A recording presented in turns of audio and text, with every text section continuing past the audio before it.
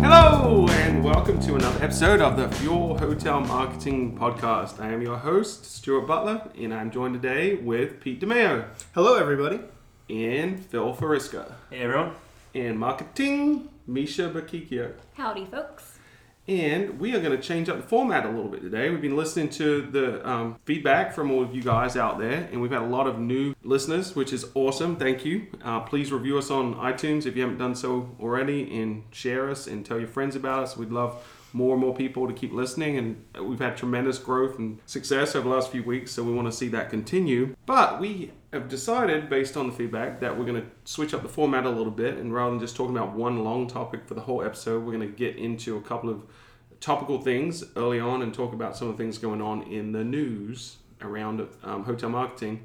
So let's do that. So Pete, you have any stories that caught your interest this week? I do. So one thing really interesting happened is, I guess it was last week, but the new Google Trips app was seen in the wild, and it is being beta tested. So that was reported on CNET, and they actually have a few of the screenshots from the app itself.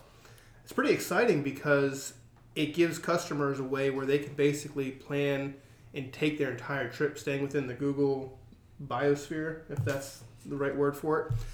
But it is cause for concern for portal websites and other large websites out there. So yeah, and even OTAs. You know, we know Google's getting into the booking space with HPA and essentially are a meta search now. So the OTA should be scared. And even this is potentially a threat to TripAdvisor too, because Google's big on reviews. So yeah, it's definitely big news. I think it's something to follow and see where it goes and when they actually launch this app.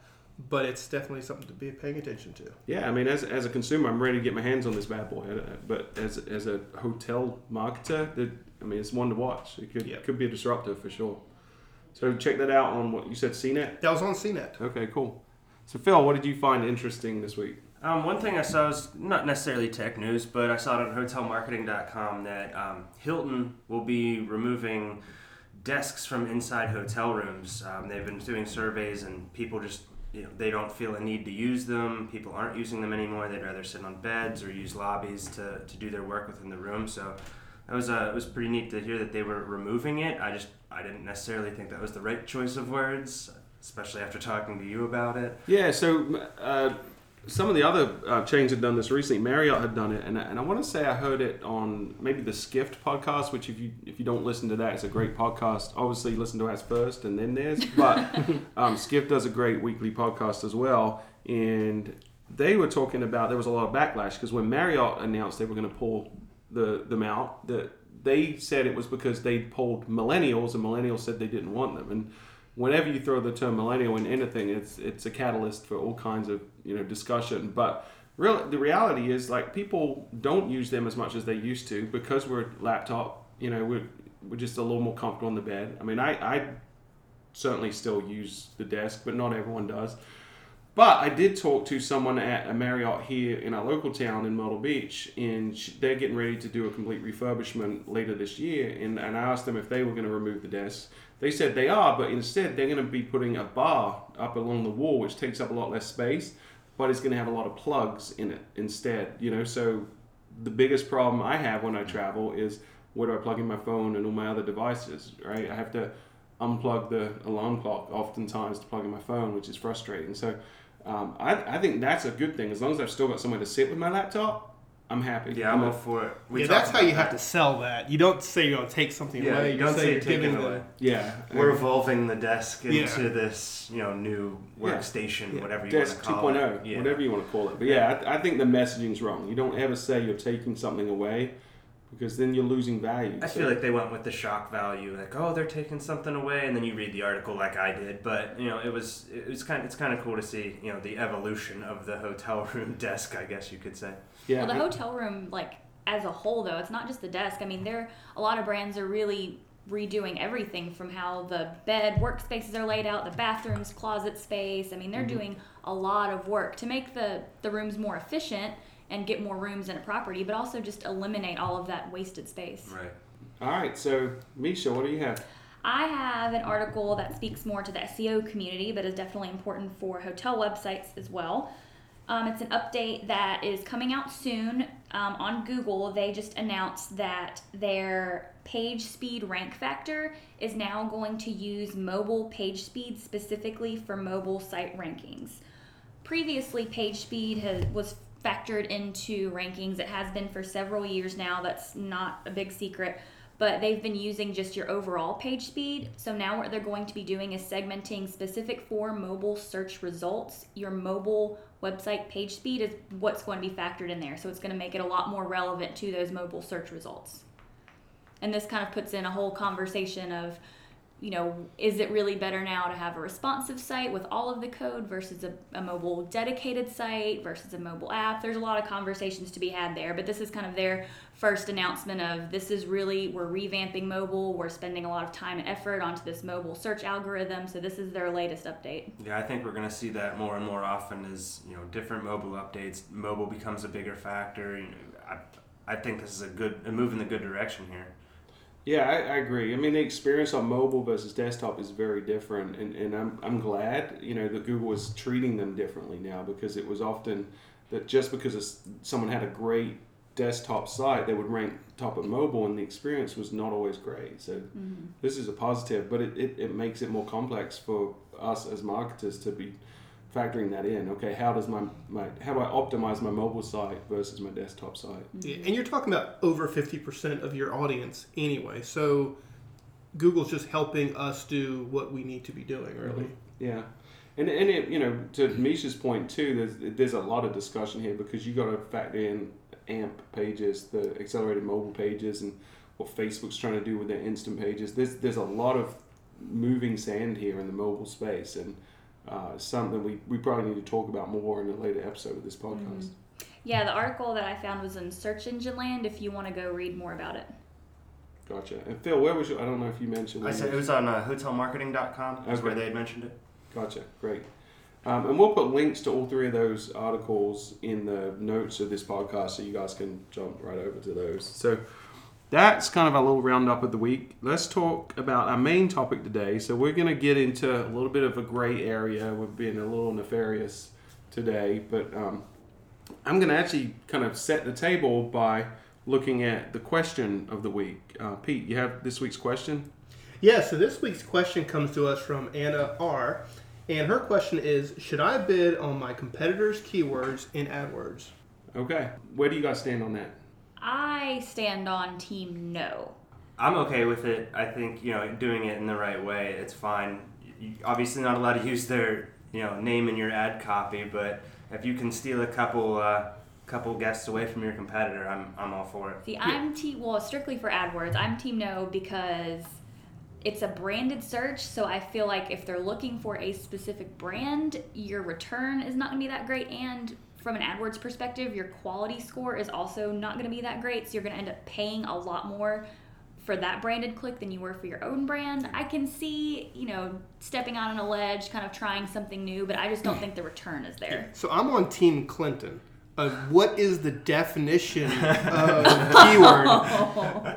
Because yes, you can't go ahead and bid specifically on brand name or use brand name in the ad copy, but you can get really close to that. And it's a gray area, but it's one of those areas where if it's a keyword that is also within your competitive space, I think it almost behooves you, and if you're an agency, your clients, to be paying attention to those terms and possibly running on them as well. If you have the budget for it, you should go for it. If I wouldn't go as use that as a first tactic. That's if you have extra budget to spend, you can try those type of things. Yeah, I think that's a good point right there. Is everything we're going to talk about really in this whole podcast is you've already covered the basis.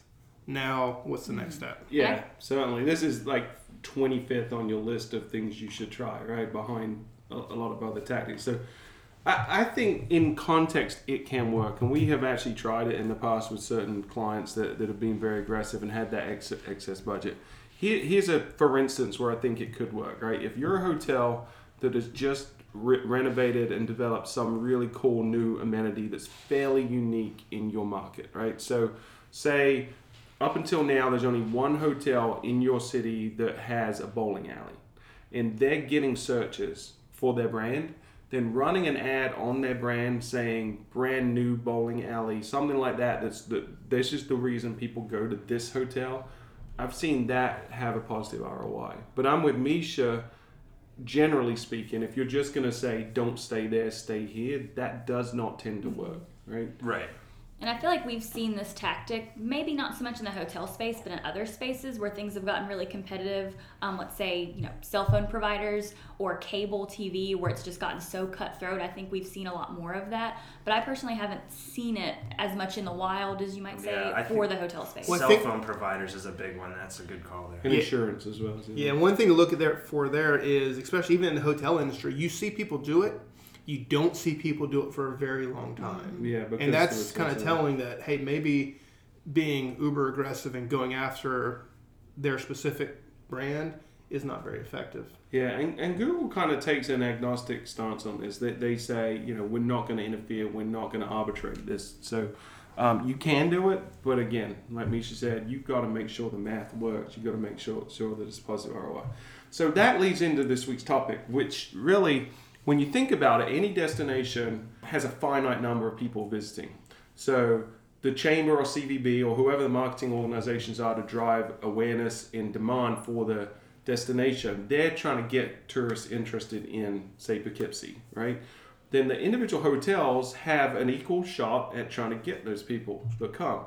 So the topic today is, how do you, if you're already doing the basics, you're doing SEO and AdWords and email and social and meta search, all this other stuff, how can you tip the balance in your favor and take some of the market share away from your competition, right? So this is something that is a little nefarious, it's a little gray area, like we said, but it can be effective if it's done right. So we found an article that was published recently on WordStream. And if you're not familiar with WordStream, CEO Larry Kim wrote this article, and it's basically 5 brilliant tips on ways to take competitive market share, right? And what WordStream does, they're a company that provides software to help you manage advertising budgets on AdWords and on search, on social, and other places. They also offer services to manage that software for you too. So they're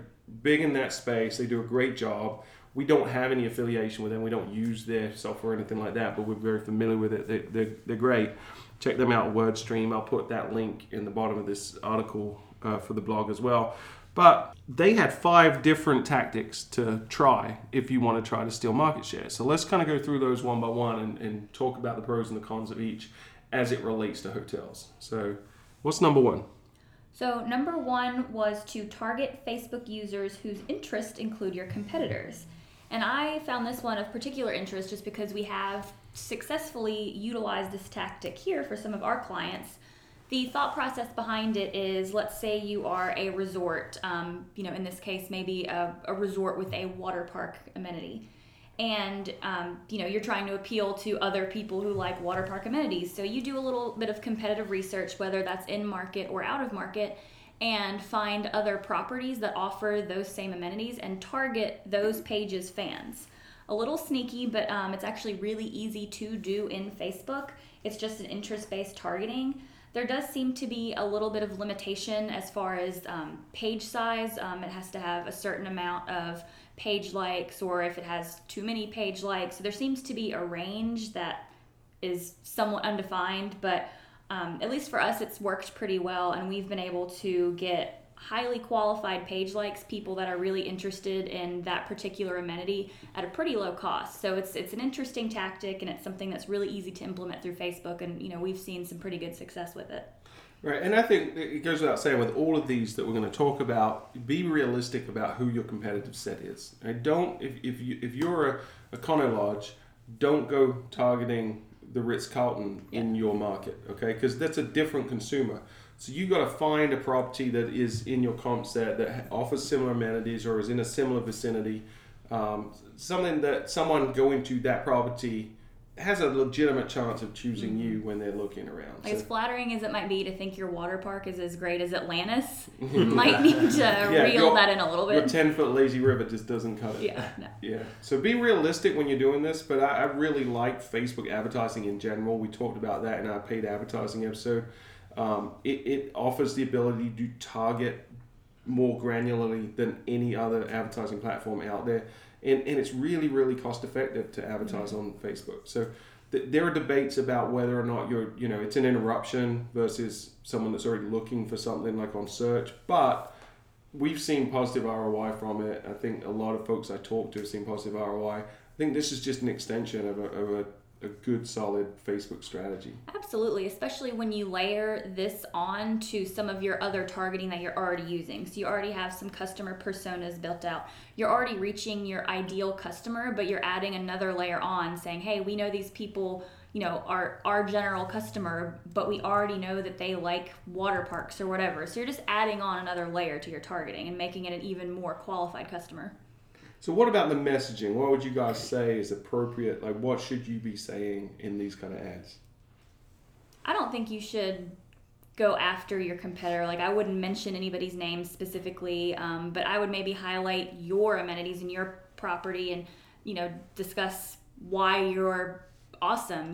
Say you've got a brand new water park. It's got a 300-foot water slide. I mean, highlight why you're good and don't necessarily highlight why they're bad. Yeah, and highlight why you're different and where your competitive advantages are. If you know that they have a fantastic water slide, but their dining options are horrendous, really play on the fact that you have great water amenities, but you are the best in Poughkeepsie, with dining.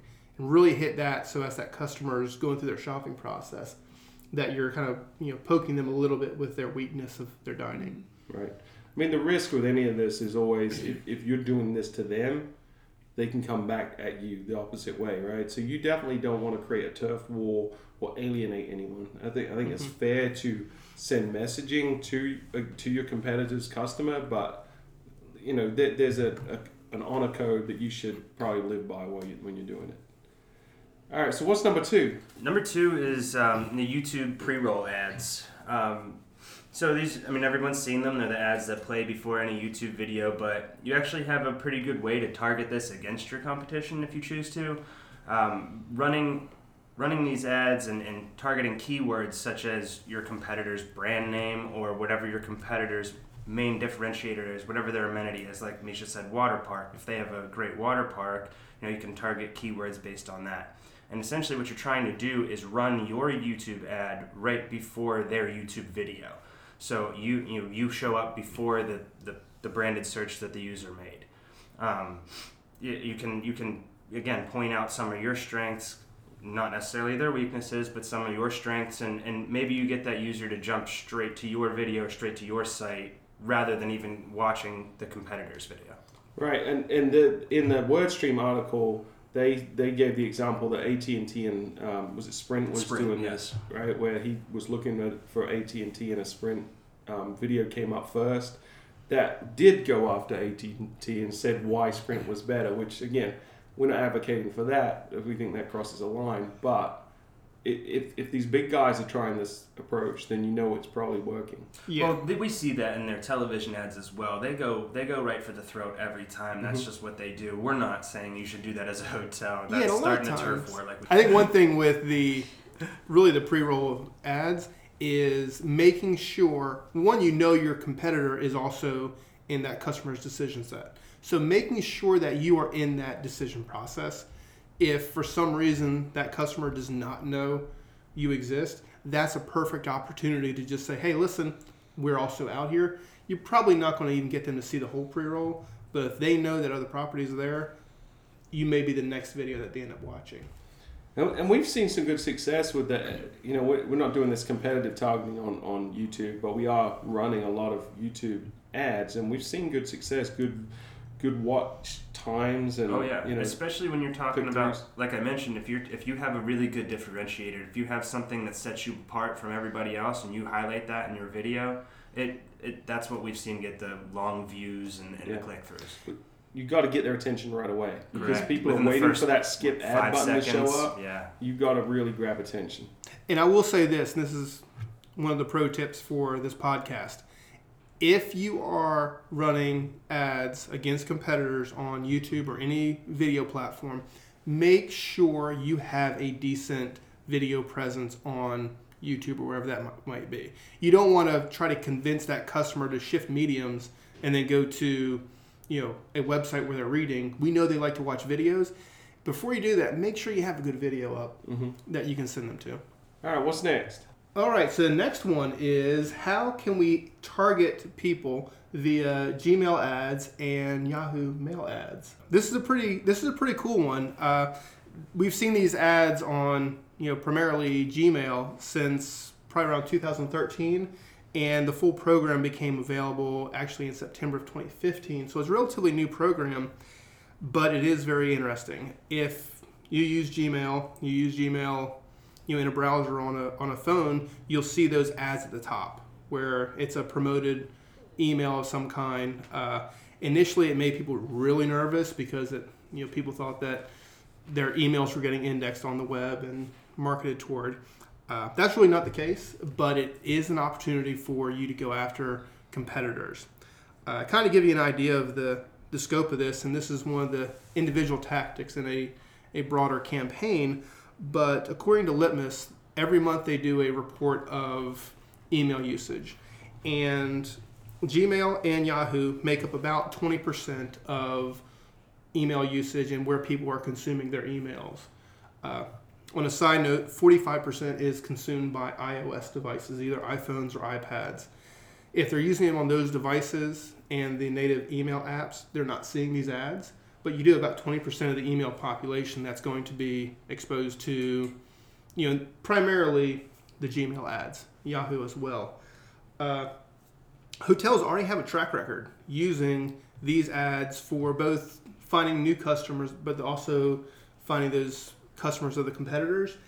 In this case, Marriott International, through their Renaissance brand, has been experimenting and working with Gmail ads quite a bit. And what they found was customers from the Gmail ads, or Gmail almost emails is what they really are, had a 25% longer time on site and visited 18% more pages than a customer from other mediums. So it is a very, very viable strategy. Even if you don't look at this strategy from a targeting competitor standpoint, put it on your radar as something to make a part of your broader PPC campaign. Yeah, and the format of these ads is it looks like an email in their inbox, right? So you've got to treat the subject line like you would an email subject line. It's got to be clickable. It's got to be something that gets their attention and makes them want to click. It really does. You want to look at the subject line as the ad text, more or less. And you're building an email or you're building the landing page within the email design itself. So it kind of does both all at once. So you really want to make sure you're looking at it from both perspectives. How you can use this to target the competitor is really twofold. One, start by looking at your competitor's emails, because we can target based on a keyword set. So if we know that the hotel in Poughkeepsie that we're talking about has fantastic water amenities, well, then we kind of want to include water amenities in our keyword set that we're targeting. That way we know when that customer has one of those emails in their inbox, guess who's at the very top of it? That will be our property. So that's one way you can work on targeting them. The other thing you can do as well is look at your own emails and see which subject lines work really well.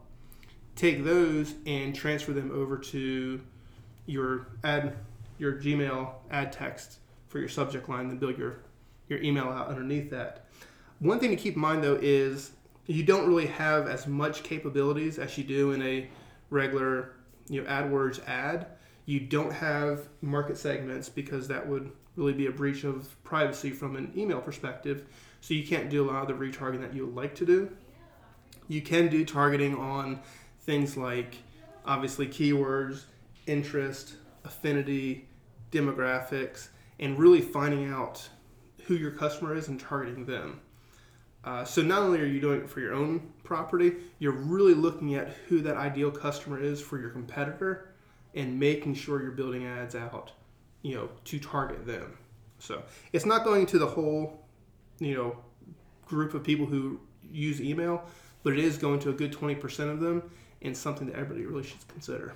Yeah, and Yahoo's program's a little different than Gmail's, or at least last time we looked at it hard, and we talked to Yahoo at length about this probably a year or two ago, but they offered, and I believe they still offer the same program, where you can actually target people that are subscribed to a specific brand's mailing list. So you can say, okay, anyone that's subscribed to this competitor, and this competitor, I want to be able to target ads to them. So that's just another kind of spin on the same concept. Same rules of engagement apply. Yeah, and keep in mind, though, that if you are targeting your competitors very aggressively, well, they get their own emails. And if they're using a web-based client, either a Gmail client or a Yahoo client, they're seeing your ads. So you can kind of expect some return fire if you start getting overly aggressive toward that competitor. For sure. All right, what's up next? Next, we're going to jump into display advertising against competitors. So the WordStream article we're talking about, it mentioned using affinity audiences to steal customers from your competitors. So an affinity audience is basically creating an audience based on their interest or sites that they have visited.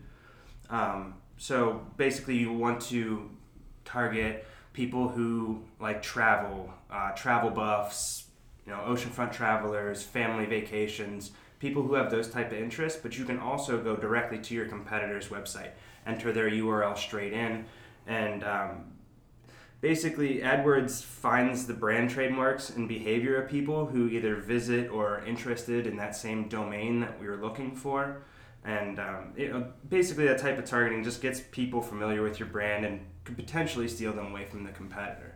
But you're trying to develop an audience based on who has visited your competitor's site there and serve them display ads from there. And we've spoken before how we are not big fans in general of display advertising in the hotel space. And this is on the extreme end of whether or not these people are qualified. So this out of everything we're talking about today, it's probably bottom of the pile for me personally. But again, if you have the budget and you want to experiment, then it's something to play around with. Especially if you're new to a market, you're trying to get the word out there. Say you just built your property, then it's probably viable because you've got to spend a little more money to advertise. That might work. Right. This is, like Stuart just said, this is for brand awareness, or if you just have excess budget. This is definitely not tactic A. You don't pick this one right out of the gate. Yep. I agree, and I'll get on a soapbox for 2 seconds with I have had so much experience with booking hotels, and then after I've already booked, seeing the display after. So, which is a problem we've all probably had, but just in the hotel space, I'm on board with you, Stuart. I don't personally think it's as effective. And when I have seen it, it's just implemented terribly wrong. So if you're interested in it and you do need help, let me know because I got you. All right, and then number 5 on the list. We are rounding off the list with a little bit of Twitter. So number 5 is download and target your competitors' Twitter followers. And this is a concept that has been around for a while and it's been done manually before, but now there's a lot of companies that have tools that can help you with this. And I'll kind of build upon some of the ones that he mentions here in the article. The first one they mention is Birdsong Analytics. And this is not free, but it's a very cost-effective tool. And what it allows you to do is download a list of your competitors' followers, and then you can use these lists and upload them to Twitter ads and be able to target those people specifically. So that's pretty handy. Some other tools that we have experience with are Follower Wonk, which is actually a Moz tool. And we use Moz for a lot of other things. It's a really awesome tool. And Tweepy, which is one that we've recently discovered. These are really helpful to help you follow people who follow you, follow other page fans, follow people who are on certain lists. And they offer a few other premium features as well. But really going after people who are either interested in your competitors or are interested in something that your competitors offer. So an example might be, let's say you're a really big resort in Las Vegas and you just redid your conference space, so you really want to start attracting more conferences. You could use this specifically on Twitter to look at other big properties that are known for hosting big conferences. You can look at conference planners. You can look up certain hashtags. There's a lot of ways that you can get a little bit creative and outside of the box to start targeting people who are interested in what you have to offer that your competitors do a really good job at. Yeah, and I like this one because one, it's very inexpensive, and it's a long-term strategy that it's not like display advertising. You show an ad, they react or they don't. If you can continue to target ads to Twitter followers and get them to follow you on Twitter, then you can keep marketing to them again and again and again. So yeah, the key is make sure, one, what you're targeting them with and the overall persona of your Twitter profile matches that customer. Because otherwise they're going to follow you and then leave you. Make sure that you're kind of continuing that conversation with that customer. You're going to be relevant because you have a competitor who's in that same space, but make sure you keep that up and make that customer your customer. Yeah, so I mean, you can sometimes find a little pot of gold too. We've done this on the fuel side where, our competitors in our space, other agencies may have a list that says customers, and if that's a public list, we can now see who their list of customers are on Twitter, and now we can follow them and engage with them and show ads to them. So you think about from the other side, be careful when you're publishing these lists to make sure you're not giving away competitive advantage to other people. But I like Twitter a lot. Yeah, it's effective and it's inexpensive. Yeah, I mean, you want to try everything you can. Everything we talked about is not like, to Phil's point, the first thing you do. This is after you get the bases covered. So work it in as you can to your marketing. I think the first one, and actually my favorite one, if you're looking to dip into this, start with Facebook. It's really easy to use. Facebook ads are really user friendly as far as the setup, and I think it's kind of the least aggressive way to be aggressive. It's a more soft approach, and it's very effective and it's cost effective. So that'd probably be my recommendation for a starting point. And everybody's there. Yeah, everybody's there. And regardless of what platform you decide to become aggressive toward your competitor, make sure you are adding to your customer's journey at choosing an accommodation. If you're just going out there to try to take their business, but you're not offering anything, it's not going to be effective.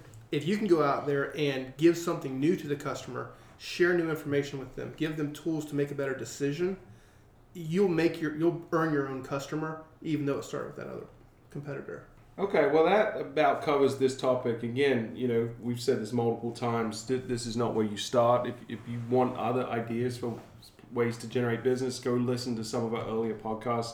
We had a good one on SEO and on paid advertising. So certainly be doing everything on that paid advertising episode before you implement any of this stuff. But guys, guess what?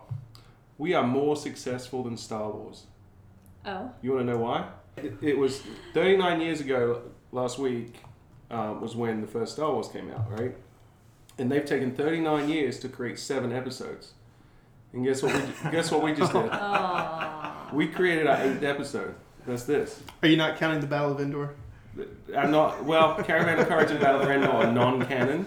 Okay. So no, I'm they not. Don't count. They do not count in terms of actual episodes. We're one better than Star Wars. Wait, do you not count the episode that Family Guy did? No, that is Does non-canon. that not count? None of the Lego shorts. None of that stuff. Is So can we canon. create a non-canon version of this podcast?